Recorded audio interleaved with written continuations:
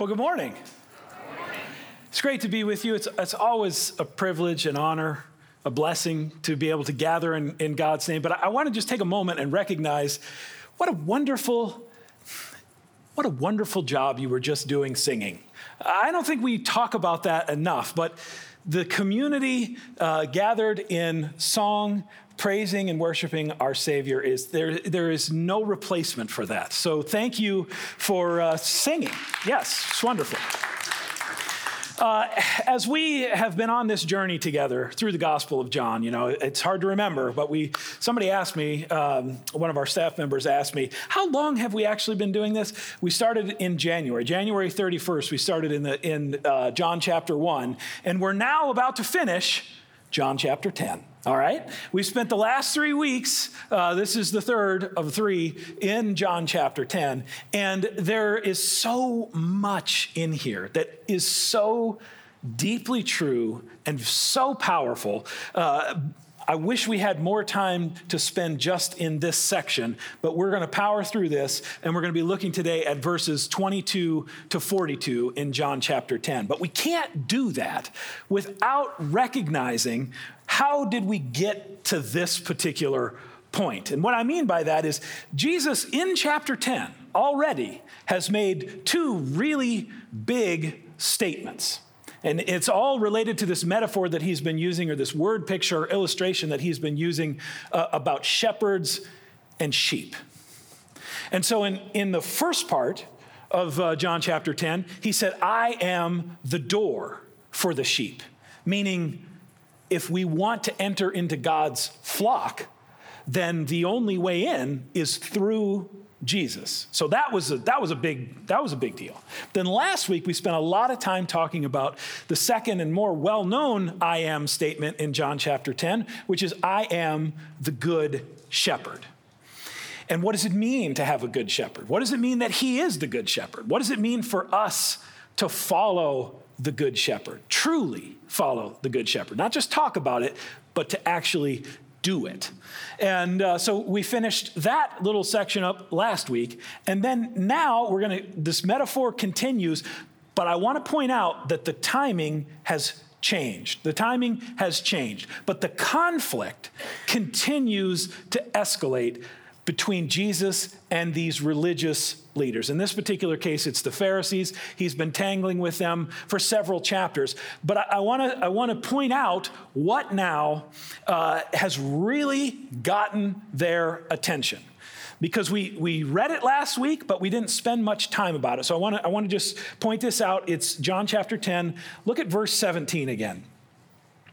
The reason my Father loves me is that I lay down my life only to take it up again. No one takes it from me, but I lay it down of my own accord. Now here's where it gets real interesting. I have the authority to lay it down and authority to take it up again. This command I received from my Father. That is a really big statement. Now, I am the door for the sheep. Okay, that turns some heads. I am the good shepherd. Okay, again, people would have been paying attention because what is he really saying here? And then Jesus is going on to explain a little bit more about what that means. But when he says, I have the authority to lay down my life or lay down my life on my accord, but then he also says, and I have the authority to take it up again. Well, that is really quite a claim, isn't it? Because what he's saying is, I have power or authority over death itself. I have authority over death itself. Now that's a showstopper. Okay? So that was not just a head turner, that was okay, get him type of situation.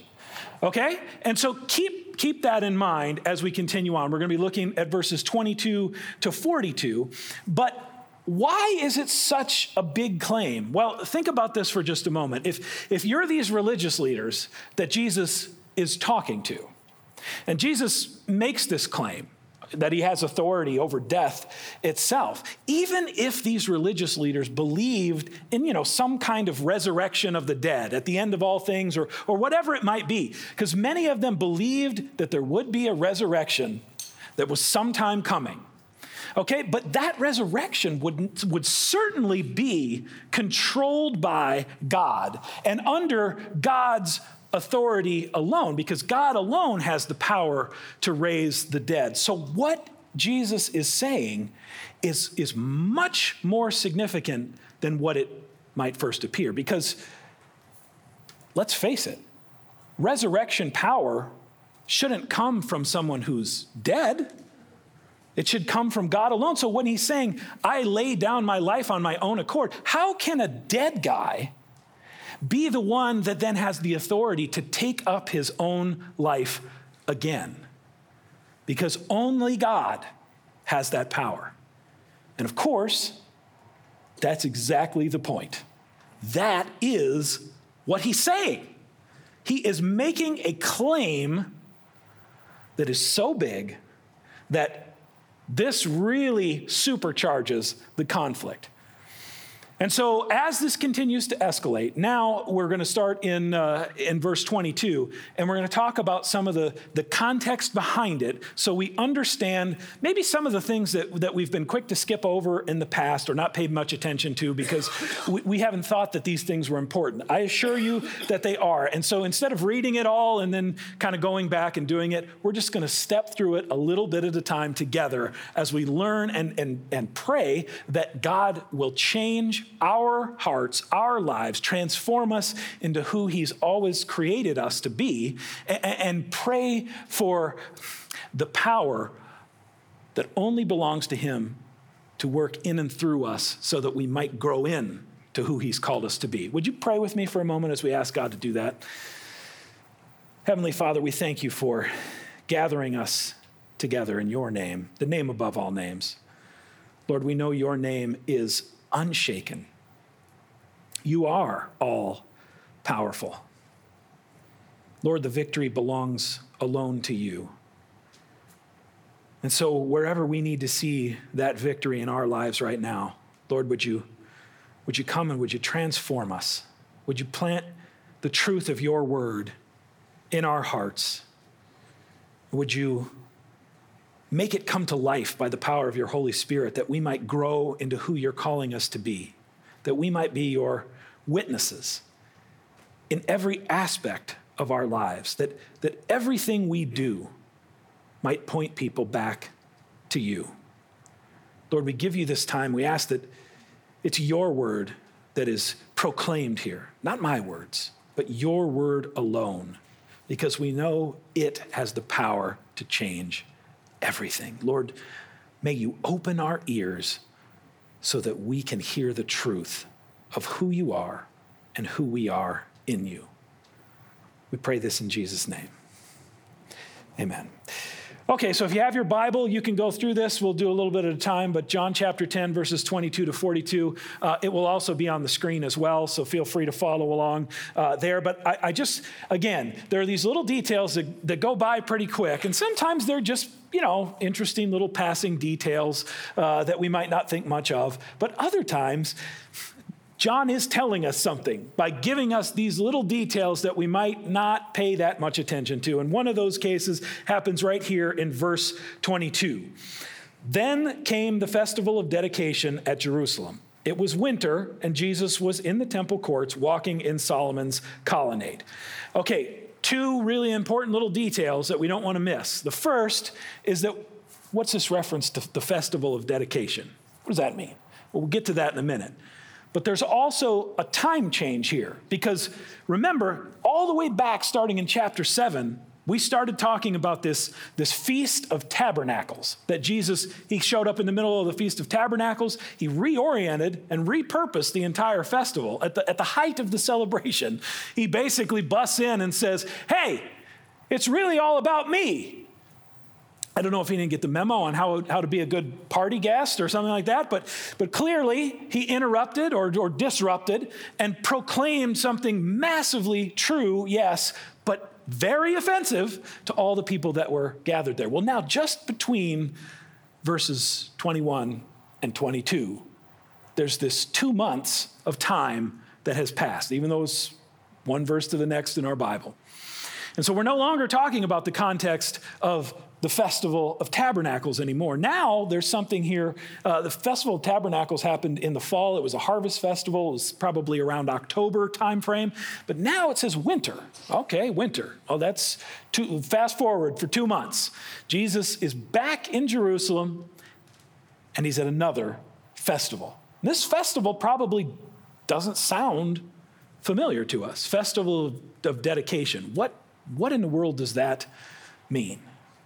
Well, if you go back and you look in the Old Testament or the Hebrew Scriptures and you search through and you try to find some kind of reference to the Festival of Dedication, I'm going to save you the trouble. I know you were going to do it, but it's not there.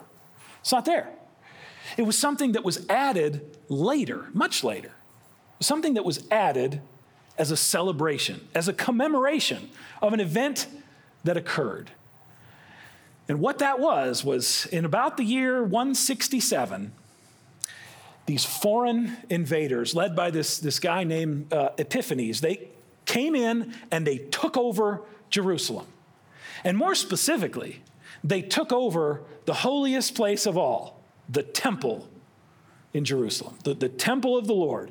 They moved in, they put up their own pagan shrines, pagan altars. They made all kinds of abhorrent sacrifices. They desecrated the temple. They defiled the temple.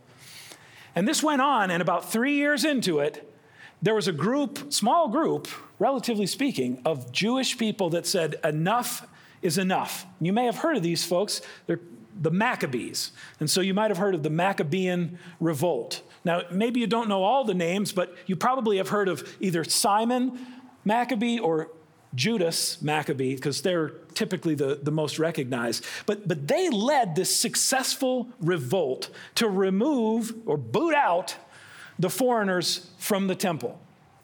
Not just the temple and not just Jerusalem, but drove them eventually out of the entire area.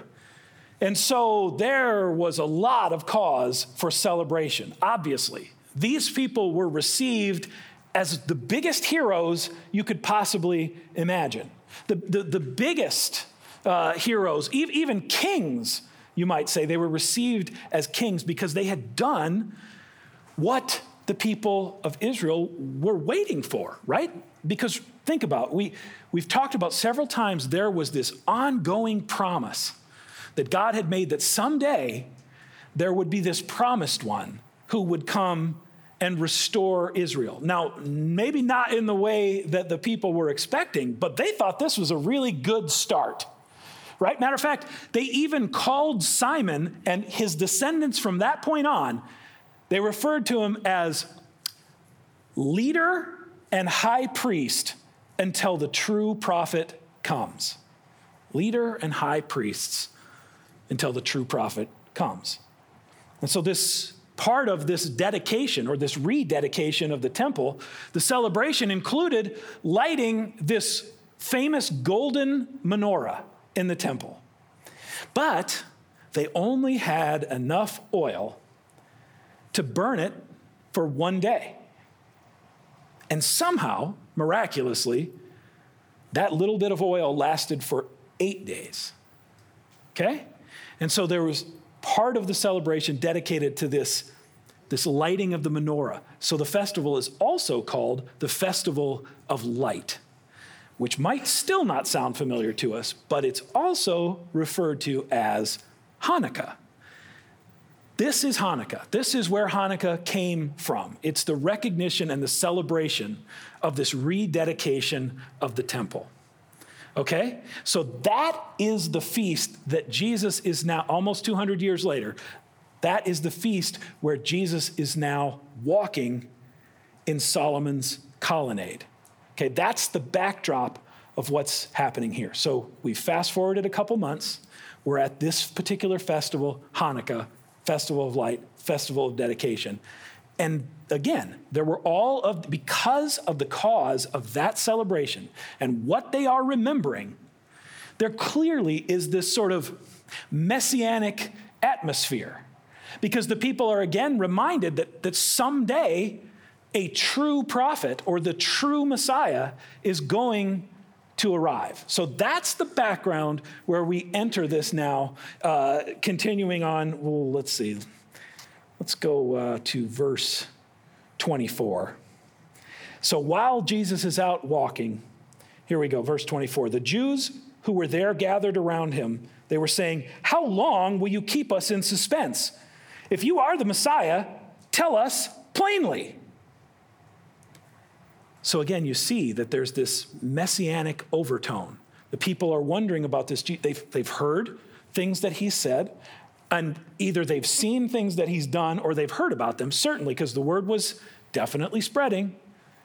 And so this conflict was all kind of coming to a head. And so, well, maybe in verse 24, when they ask him, "Hey, just tell us plainly. If you're the Messiah, just tell us plainly." Maybe it's because they're curious. Maybe they're really trying to say, okay, we just need to know. We've seen these signs. We've seen the things you've been doing.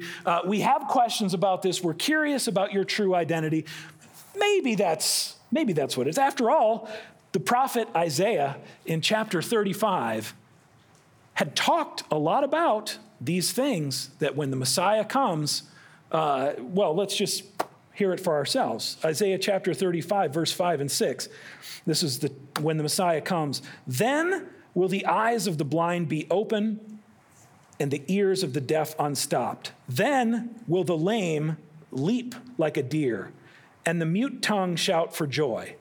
Water will gush forth in the wilderness and streams in the desert." Well, when we think about all the things we've heard about, talked about, studied, and learned together about what Jesus has done, any of this start to sound familiar? Chapter 9, he opened the eyes of a blind man, a guy that had been blind since birth. He opened his eyes. Guy has sight. If you remember back to chapter 5, Jesus healed a man who had been paralyzed for 38 years. Remember that? Take up your mat and walk. Boom, the guy is healed. And even going back to chapter 4, Jesus met this woman in the wilderness of Samaria at a well and gives her or offers her living water. Again, streams of water out in the desert where the land is so dry and parched. Here comes Jesus offering living water. So we see maybe there's a reason that they're curious. Maybe they're kind of putting the pieces of the puzzle together and saying, well, could this really be the Messiah? But I think there's also another explanation, because the way that the Greek is actually written with the language here, it says they gathered around Jesus, but it really has a little bit more of a negative connotation, almost like, well, they surrounded Jesus, okay? They surrounded Jesus. And when you think of being surrounded, I hope that implies to you that it may not be for good reasons, may not be with the best of intentions. And so the question might just be that they want him to say something so directly that they can then move in and arrest him on the spot. Because this guy's got to go. So I think it's more likely they've already made up their mind on who they think Jesus is and who they think he isn't. Remember, after he made this claim about having authority to take up his own life, there was a lot of division over that. And some people said, all right, he's either crazy or he's demon-possessed. But then other people said, well, but, can a demon open the eyes of the blind? So there might be that level of curiosity, but I think it's more likely they've said, all right, we've seen this guy do things. We don't know how he's doing them. We don't know why he's doing them, but we don't like that he's doing them. We need to, above all, we need him to stop saying these crazy things because people are getting more and more confused. And so we have to put a stop to it. And so maybe, and probably more likely, their question, just tell us plainly, is they trying to draw something out of him so that they can accuse him and arrest him on the spot. But Jesus, of course, being Jesus, doesn't fall for it. Look at verse 25. Jesus answered, I did tell you, but you do not believe. The works I do in my Father's name testify about me, but you do not believe, here it is, because you are not my sheep. Now, I think we have to just pause for a moment and think about the ramifications of that statement. Because it's not just something that these particular folks he was arguing with should consider. It's something we very much should consider right now. Because Jesus makes all kinds of claims. He's making this claim to you right now, in this place, in this moment, that he has the authority over death itself. He has power over death itself. And when we hear that, we think it sounds completely absurd, don't we? They did, don't we? It's okay. We don't have to try to fake it. It sounds insane. And yet, that's the claim that Jesus makes, that he has the authority. But he's saying that they don't hear it because they're not his sheep. Okay. We talked about last week, what does it mean to be led by the Good Shepherd? What does it mean to be a sheep in God's flock? And what it means is not just saying it, but it actually means living it. Because we can say whatever we want, doesn't mean anything. But if we believe it, if we really truly know and understand and trust that Jesus is our Good Shepherd, well, things in our lives change. They have to change. Whatever we think we've got going is disrupted by the power of the gospel that gets into our lives and transforms who we are. Everything is different.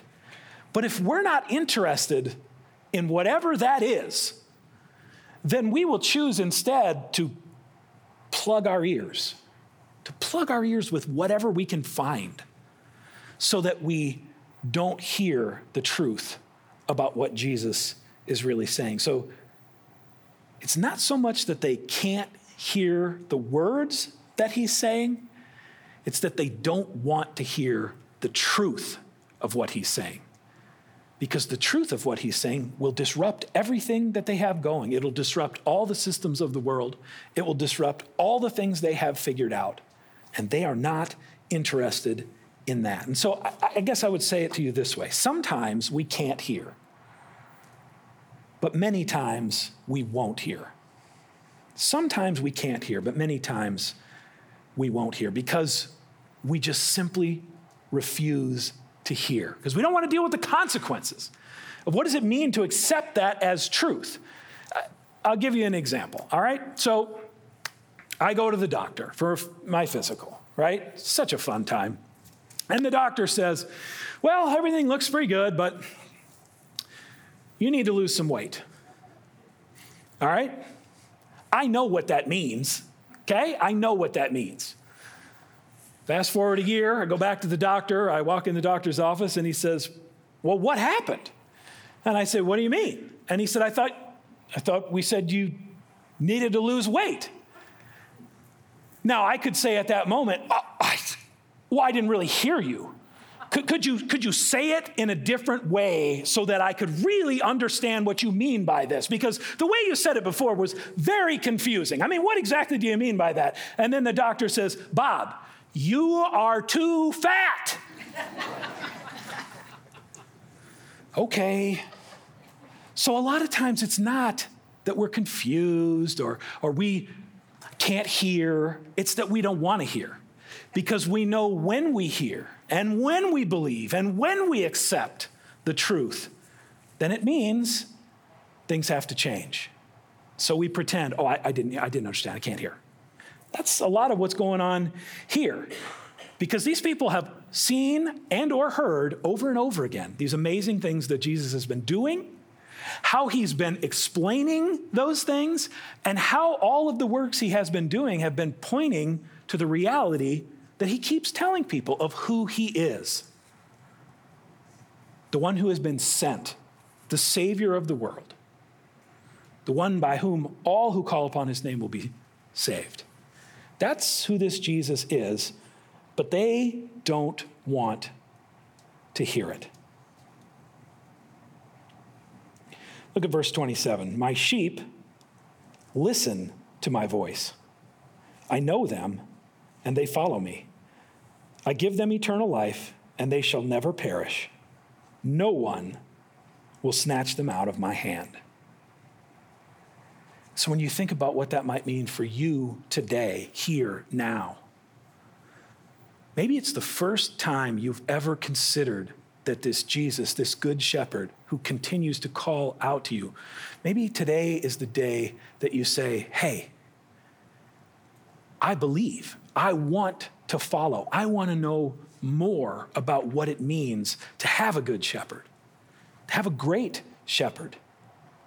Maybe that's you today. Or maybe today is the first time in a long time that it's time to come back into the fold. It's time to come back and say, Jesus, I have really wandered off. But know this, the circumstances, the struggles, the challenges, the things that we face in this world continue and will continue to try to plug our ears and compete for our attention and refocus us on different things going different directions, all of which lead us away from Jesus instead of to him. And at the very same time, Jesus says, if you are one of my sheep, then nothing, no matter what you face, no matter what you've done, no matter what you've left undone, nothing and no one can snatch you out of his hand. That is an amazing promise.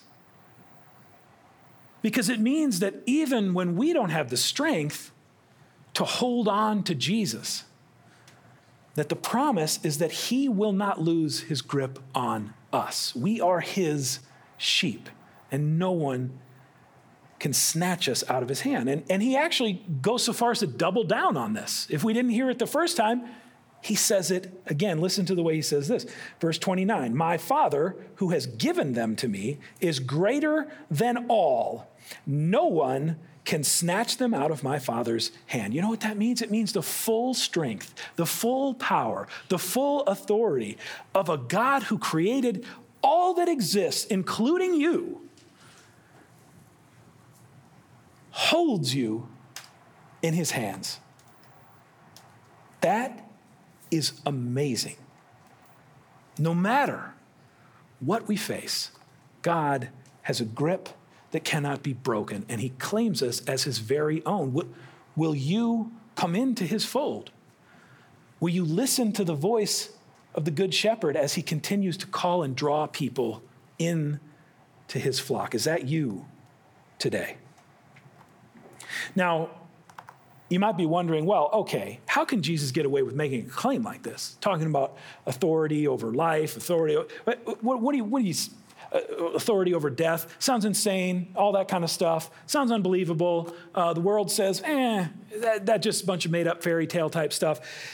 Okay, well, for these particular Jewish leaders, religious leaders that he was tangling with at this particular moment, he then says it as plainly as you can possibly imagine. Look at what he says in verse 30. I and the Father are one. That's like a mic drop moment. I and the Father are one. He's saying that he and the Father are of the same essence. He's saying that he is God in the flesh, right there in front of them. The reason he has the authority to not only lay down his life, we have authority for that, but he has authority to take it up again. Okay, well, taking it up again means that is getting into God's territory. Jesus now says out loud, I and the Father are one. It's part of this divine mystery that you and I will never be able to fully comprehend, but we know and believe and trust that we have one God in three persons, Father, Son, and Holy Spirit. Father, Son, and Holy Spirit. And so Jesus is saying, I am of the same essence of God, meaning he's God in the flesh, which is exactly what John told us at the beginning of his gospel. Remember, in the beginning was the Word was with God, the Word was God. And then a little bit later, and the Word took on flesh and came and dwelt amongst us. but his own people didn't receive him. The world rejected him. And yet he came anyway, knowing that this would happen. He came anyway. He came for you and for me with the authority over death itself. That is a big claim. And of course, it comes with a big response. Look at how the Jewish leaders respond. In verse 31, again, his Jewish opponents picked up stones to stone him. Do you see the contrast between what we just got done saying about what Jesus is doing with his hands? What's he doing with his hands? He's holding on to you. He's holding on to you and never letting you go. And in response to that claim, what do the hands of the world do? They pick up stones. They pick up stones. Now, maybe that sounds far removed because we might not have a lot of experience with that kind of thing, but I assure you that we are very quick to pick up stones ourselves. May not be physical stones, may not be to physically stone somebody, but we are stoning one another all the time, aren't we? This world is being ripped apart by division, strife. And it's not just happening in the world that is being directed at Christians, although that's the story we like to tell ourselves a lot of the time. But how many stones are being thrown inside the church itself, inside the flock of God? Forget about going out and tangling with the world. What do we do about the stone throwing inside of our church? Now, I'm not talking about this particular church. I'm just saying in a general sense, Christians, people all over the place that refer to themselves as Christians, spend an awful lot of time throwing stones at one another. But here's the good news. No matter where these stones come from, no matter who throws them at us, we are safe in Jesus' hands, even as the world picks up stones. That's amazing. We're safe in Jesus' hands, even as the world picks up stones. Now, when we hear that, when our ears are unplugged because we've taken out our earplugs, whatever we've stuffed in there refusing to hear, when we trust that and when we know that, then we enter this life that only Jesus can provide because he gives us this new life. Not that we have earned it or deserve it, but because of his grace and his mercy, he calls us into this new life because he has the authority to raise us to new life now. Not after we die, but now. That will last forever, for an eternity. Well, after they pick up stones to stone him, I think it's always fun when Jesus leads people into a big old bear trap. Yeah, it's fun. I actually think it's fun even when Jesus does this to me. I don't think it's fun when it's happening, but afterwards, when I can look back and see, because there's a lot of times where I'm like, oh, I'm so certain about this. Oh, I'm so, I, again, pick up my own stones and think I've got all the right answers. And then along comes Jesus and says, not so fast. And I find myself being really angry. And yet, at the same time, after it's all over, I find myself being amazed, thankful, grateful, and transformed. Because, wow, we have a great God who loves us enough not to leave us that way, but to continue to come to us and invite us back home into his flock. So Jesus lays out this great trap, I think, starting in verse 32. But Jesus said to them, I have shown you many good works from the Father. For which of these do you stone me? It's awesome. We are not stoning you for any good work. I mean, this sounds like more like... We are not stoning you for any good work, they replied, but for blasphemy, because you, a mere man, claim to be God. Okay, well, now we're getting somewhere. They are trying to condemn him for making this claim. He said, I and the Father are one, or I am God's son. He says it a lot of different ways, They don't like any of the ways he said it. And so, interestingly enough, Jesus goes on and says, is it not written in your law, I have said you are gods? If he called them gods to whom the word of God came, and scripture cannot be broken, what about the one whom the Father set apart as his very own and sent into the world? Why then do you accuse me of blasphemy because I said I am God's son? Now that's like okay, what in the world is he talking about? That's a moment where they now have some time to think about what they've just said, what they're doing. They probably still have the stones in their hand. It's probably like the GPS recalculating. They're trying to figure out, wait a minute, what is he talking about? What does he mean by this? And it's a reference back to this not very well-known psalm, honestly. It's Psalm 82. Psalm 82, it's not one of David's psalms. It's Asaph or somebody like that. Psalm 82, he quotes that as a means to tell them, your argument is invalid.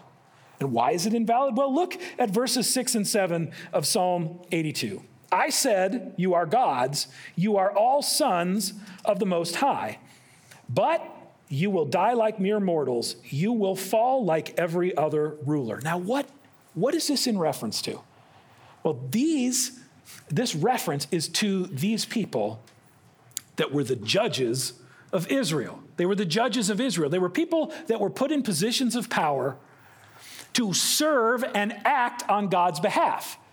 And so they spoke with the authority of God. And if there was a disagreement, if there, whatever it might be, if people needed to come before a judge, they were judged not just based on whatever, they were judged by people who God put in place to be his representatives, to exercise justice on his behalf, to speak on God's behalf. So the argument Jesus is making is, well, you're fine with the judges of Israel being called gods.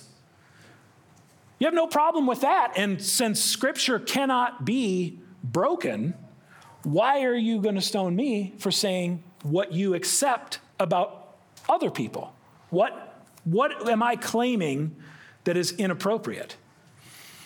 Well, that's like a puzzle. That's like a little bit I think it may be just a little bit of a delay tactic to buy a little bit of time, because we don't really know what his intent was in that particular case, but we know that it allowed for enough time for him to get away. Okay, we'll get to that in just a second. I think it's deeper than what we might realize, because this statement that he makes, that Jesus makes about, hey, look at the things I've done. Look at the things if you don't want to believe what I've said, then consider the things that I've done. Matter of fact, he goes on in verse 37 to say, do not believe me unless I do the works of my Father. But if I do them, even though you do not believe me, believe the works, that you may know and understand that the Father is in me and I in the Father. Now that touches on exactly what we spent a lot of time talking about last week, which is we can say all we want. Oh yes, I believe. Count me in. I am a sheep in God's fold. Yes, we can say it, but if our lives do not reflect any of that truth, then are we really his sheep? That's what Jesus is really getting at here. Are we really his sheep? I find that very convicting. I find it very convicting to consider how much of my life I spend living in the kingdom of me, trying to do it my way, trying to get my way, versus the kingdom of God, which Jesus continues to call us into. What does that mean for you in terms of your life? And so he's saying, hey, I've already more than proven this as I continue to prove this. And if you don't believe the words I'm saying, believe the works that I'm doing. Because as we've said all along, the works and the miracles and the signs, whatever you want to call them, what he's doing is designed not just to be a means to an end in itself. It's not an end in itself. They're always designed to point people to the truth about him and to bring God glory. Is that how we live our lives? To point people to Jesus and to bring glory to God? Is that how we live our lives? What are we doing with our hands? What are we doing with our hands? Are we pointing people to Jesus? Are we loving people the way that Jesus asks us and calls us to? Or are we picking up stones in whatever way we can find them, however we can do it? Because we don't want to deal with the truth, because we know if we believe and accept the truth, then things will have to change. And so at the very same time, we can confidently say, it's not our works that earn God's favor. It's not what we do that makes God gracious toward us. He is gracious toward us. He did send his son for us, for our benefit. But our works do actually reveal something. When we consider our lives, our works don't save us, but they do reveal who we belong to. Our works don't save us, but they do reveal who we belong to. And so in your life, when you think about the fruit of your life, who are you pointing people to? Who do your actions point to? Who or what do they point to? Is the grace of God that is so abundant? Again, God has given us grace upon grace. Is that abundant grace spilling out of us and blessing other people? Or are we trying to somehow bottle it up and keep it for ourselves?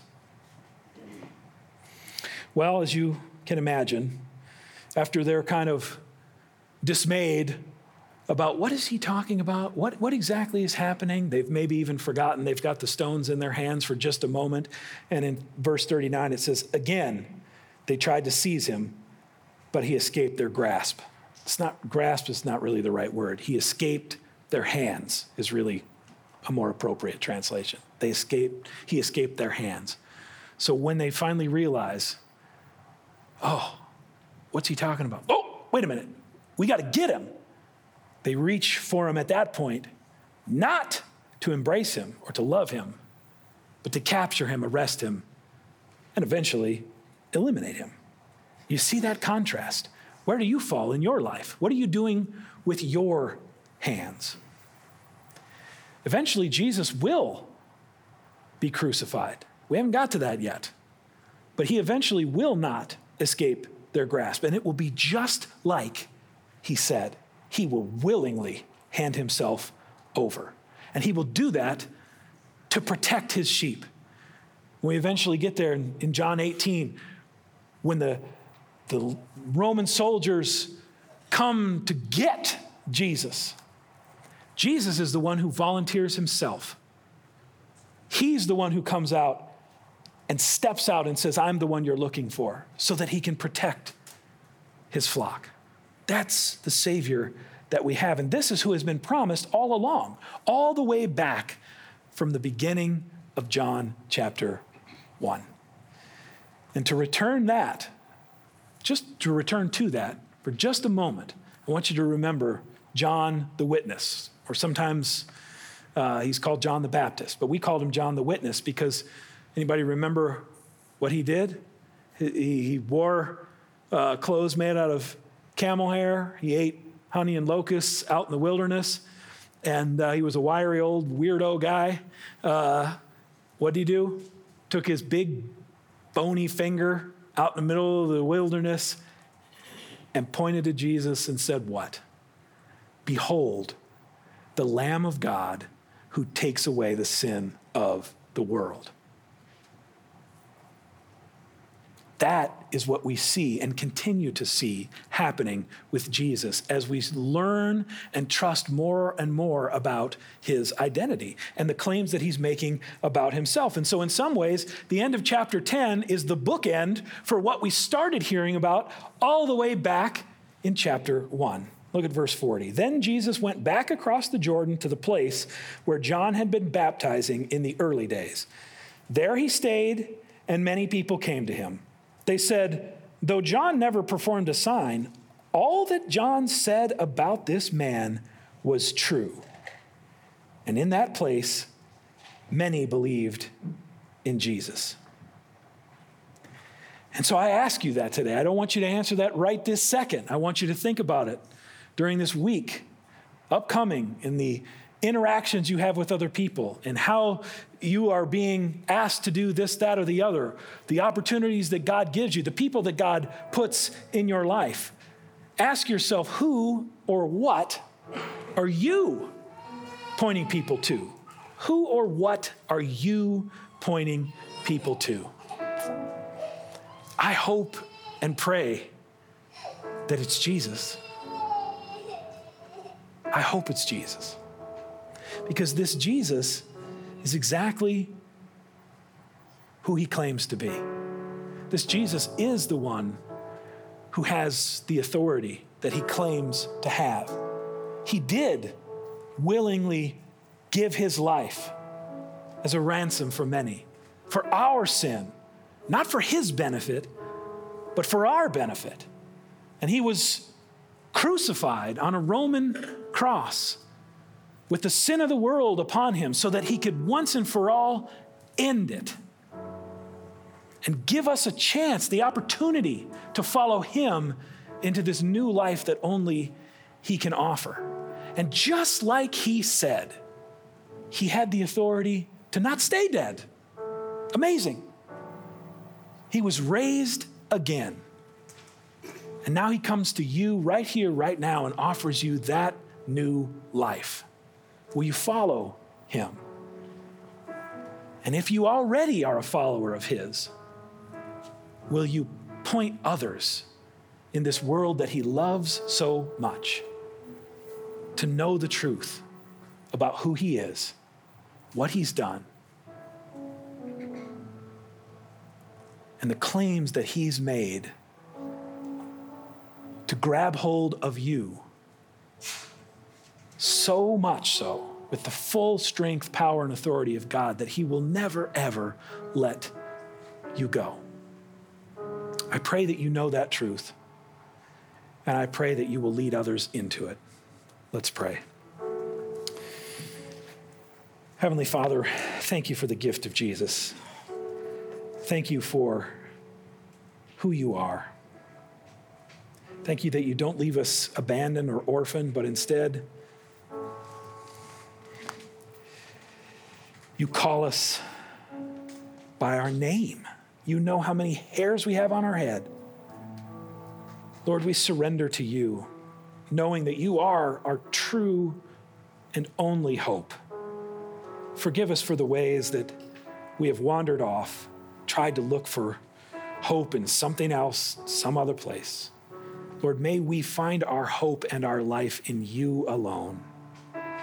Thank you for how you continue to protect us, provide for us. Thank you for the confidence that you give us to walk these next steps of our faith covered in your mercy and grace. Help us to be the light that shines that grace outward into this world that you love so much. Thank you, Lord. We pray all this in Jesus' name. Amen.